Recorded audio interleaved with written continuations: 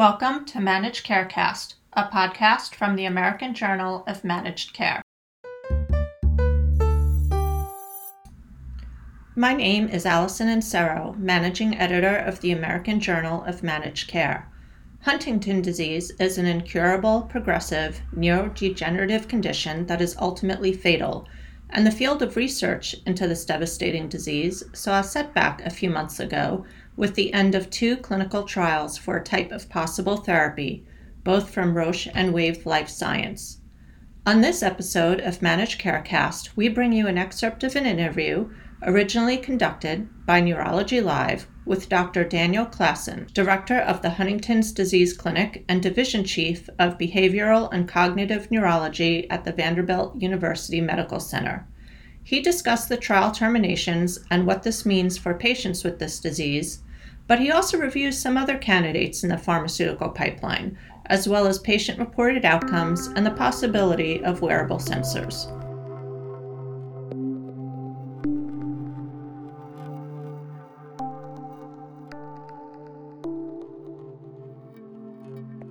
First question, obviously, recent news about Roche is discontinuing Generation HD1, and then Wave, a week and a half, 10 days, somewhere in that later, they decided to put a halt on the Precision program. So I'm curious just sort of what your thoughts were when, those two pieces of news broke. Obviously a bit of a hit to the community in general, but just kind of where, where you were thinking in terms of when you heard that news. I would say that this has been a very difficult number of weeks for patients, for families, for caregivers, for physicians, for all the HD team. I think there was so much hope that was placed in the idea of the antisense oligomer approach to knock down mutant Huntington and the potential that would have a disease modification, that I think many of us were surprised, if not taken aback, at the announcement first that the Generation HD study was paused, and second that the results from Wave's SNP program were not encouraging enough for them to continue the program. So I would just say, first of all, there's been a lot of frustration, a lot of discouragement, a lot of maybe anger in some of our patients from experiencing this. And so it's been a really difficult week. I would say that what's interesting that I've noticed through these last several weeks especially has been how the community has come together. I think there have been a number of opportunities for patients and families to listen to experts to talk about these programs and what they mean for the future of Huntington's. There's also been great opportunities for clinicians to get together through the Huntington Study Group, through the Huntington's disease community, for instance, HDSA, to talk about these results. So I think also, I've also seen a lot of resilience in the community, but let's not sugarcoat it. It's been a tough couple pills to swallow in terms of expectations for how these trials would shape the future of Huntington's disease treatment. Yeah, I mean, absolutely. And then, speaking toward, tominersen specifically, that, Roche puts a pause on the trial. I'm curious, that seemed like it was, at least from what we had heard, sort of heading in a positive direction. So I'm just curious what you think of that approach and whether or not, you think there's still, ground to gain there. I mean, obviously, and we can get to it in a minute with the SNPs, Wave still has its third agent targeting SNP3. So I would imagine there's still a future there, and we can talk about that. But with tominersen specifically, what were your thoughts on where it looked like it was at least at the time? Sure. Well, I think in just remembering how this treatment came to be, there were very rigorous early phase studies which showed a dose reduction in CSF mutant Huntington. So I think at the onset, it was thought that this drug was hitting its target. There were a couple things that were reported that were sort of head scratchers. For instance, NFL, neurofilament light chain, seemed to increase in certain patients. And I think that, was certainly a head scratcher and maybe something that was suggesting either some safety or off-target effect or something that wasn't expected. Suffice to say that I think, it's clear that the way the study was run was, I think, exceptionally well done. It's a global study. There has been tremendous detail run from on the part of the Generation HD investigators and team. So I think we have to step back and say, well, we've got to look at the data. They haven't disclosed really what the rationale for stopping the data. There's a hope that they will disclose more information at the next CHDI conference. But I think to get to your question about where does this put tominersen, I think we'll have to see, should we have done it in earlier patients? Is the dosing as it's currently being given? Is there some safety issues that we need to be cautious about? Are there certain subgroups of patients that we need to think about in designing a trial to better understand the proper inclusion and exclusion criteria for this type of design? So I think those kind of questions are still out, but certainly, I don't know if it's the end of tominersen, but I think there's going to have to be some really deep diving into some of the data, especially some of the wearable data, for instance, some of the MRI data, some of the clinical outcomes measures, in deciding what clinical outcomes we should use for these types of trials, and look forward to deciding whether or not to continue with this therapy or not. Yeah, of course. I mean, obviously the data would be helpful, whether positive or negative, at least we can learn something from it. So yeah, I would look forward to that, at least something being released to some extent to try to shape that up. And then speaking toward sort of the future of SNP targeting, Wave mentioned even in, their releases about the discontinuation of Precision program that they do have this third agent, Wave WVE-003. So I'm curious, obviously a bit of a blow to the SNP targeting with the outcomes here with 101 or 120, 101 and 120, 102. But what are your thoughts sort of on the promise of that? And obviously the base science is there. So I'm curious, where you think that puts the SNP, the SNP targeting at? Yeah, I think there is at least intellectually something attractive about modifying, allele specific mutant Huntington. I think it's important to remember that the WAVE program was at a completely different level in terms of stage than the Generation HD program.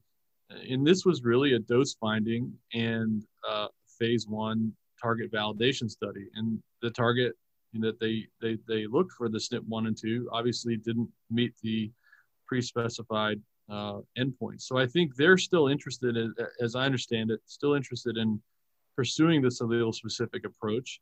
And they're going back to the drawing board, so to speak, with some novel design of this ASO, novel SNP, and go back to the process. I don't think that we should consider ASOs to be something that we don't want to look at anymore, or something that's going to go by the wayside. I think it's just the challenge with doing these first in human studies, and we definitely are feeling that with WAVE right now with the results of the SNP1 and 2.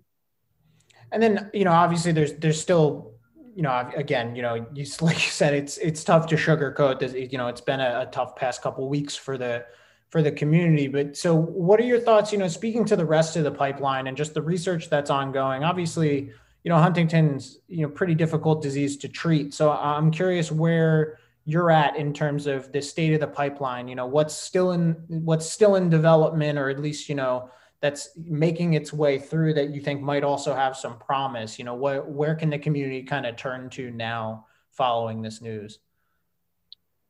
Yeah, I mean, I think the first thing I'd say is, I have just amazed with how many different approaches and different therapies are currently in development for Huntington's disease. For a rare disease, so to speak, there are a tremendous amount of different therapies at different stages that are coming down, which really does give us optimism that we're not giving up and we're still trying. I think the ones to remember that are going on right now is the AAV mediated genetic therapy trials. uniQure is currently continuing their study. They just had a recent announcement showing that they were had hit the next landmark for that study, and they're continuing to do that study for patients with Huntington's disease. Voyager has an AAV product that is in the pipelines and getting ready to start their program.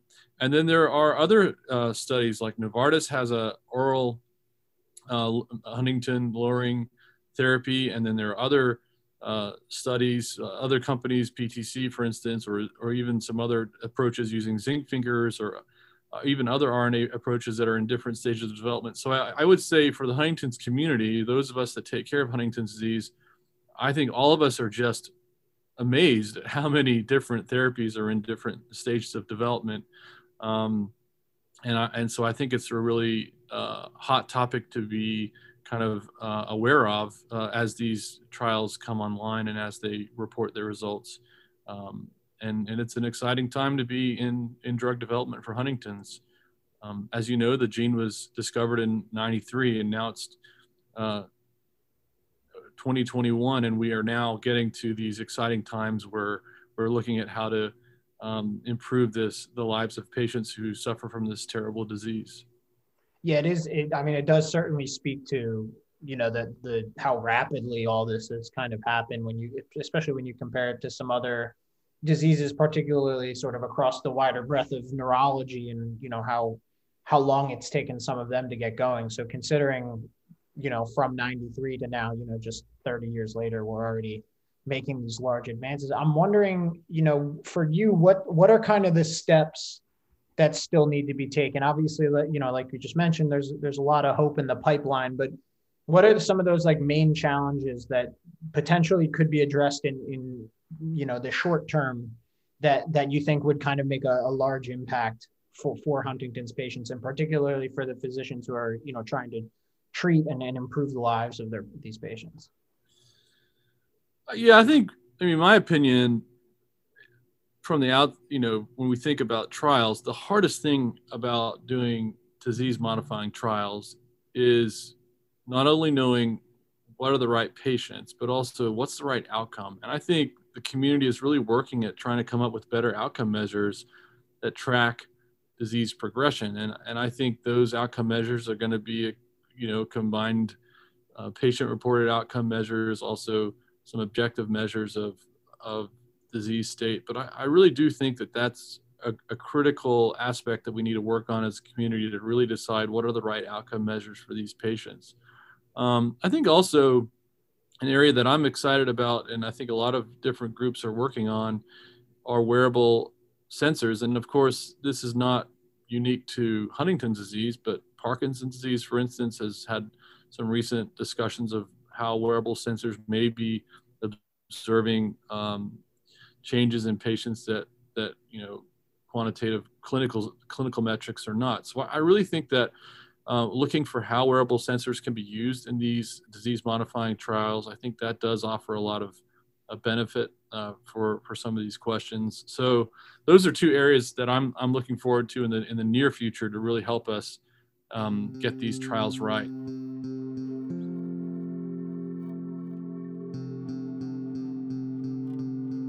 For all of us at Managed Carecast, thanks for listening. For more about this issue, see the Rare Disease section on ajmc.com or visit neurologylive.com, or follow us on Twitter at @AJMC_journal. And if you like Managed Carecast, don't forget to subscribe and rate us.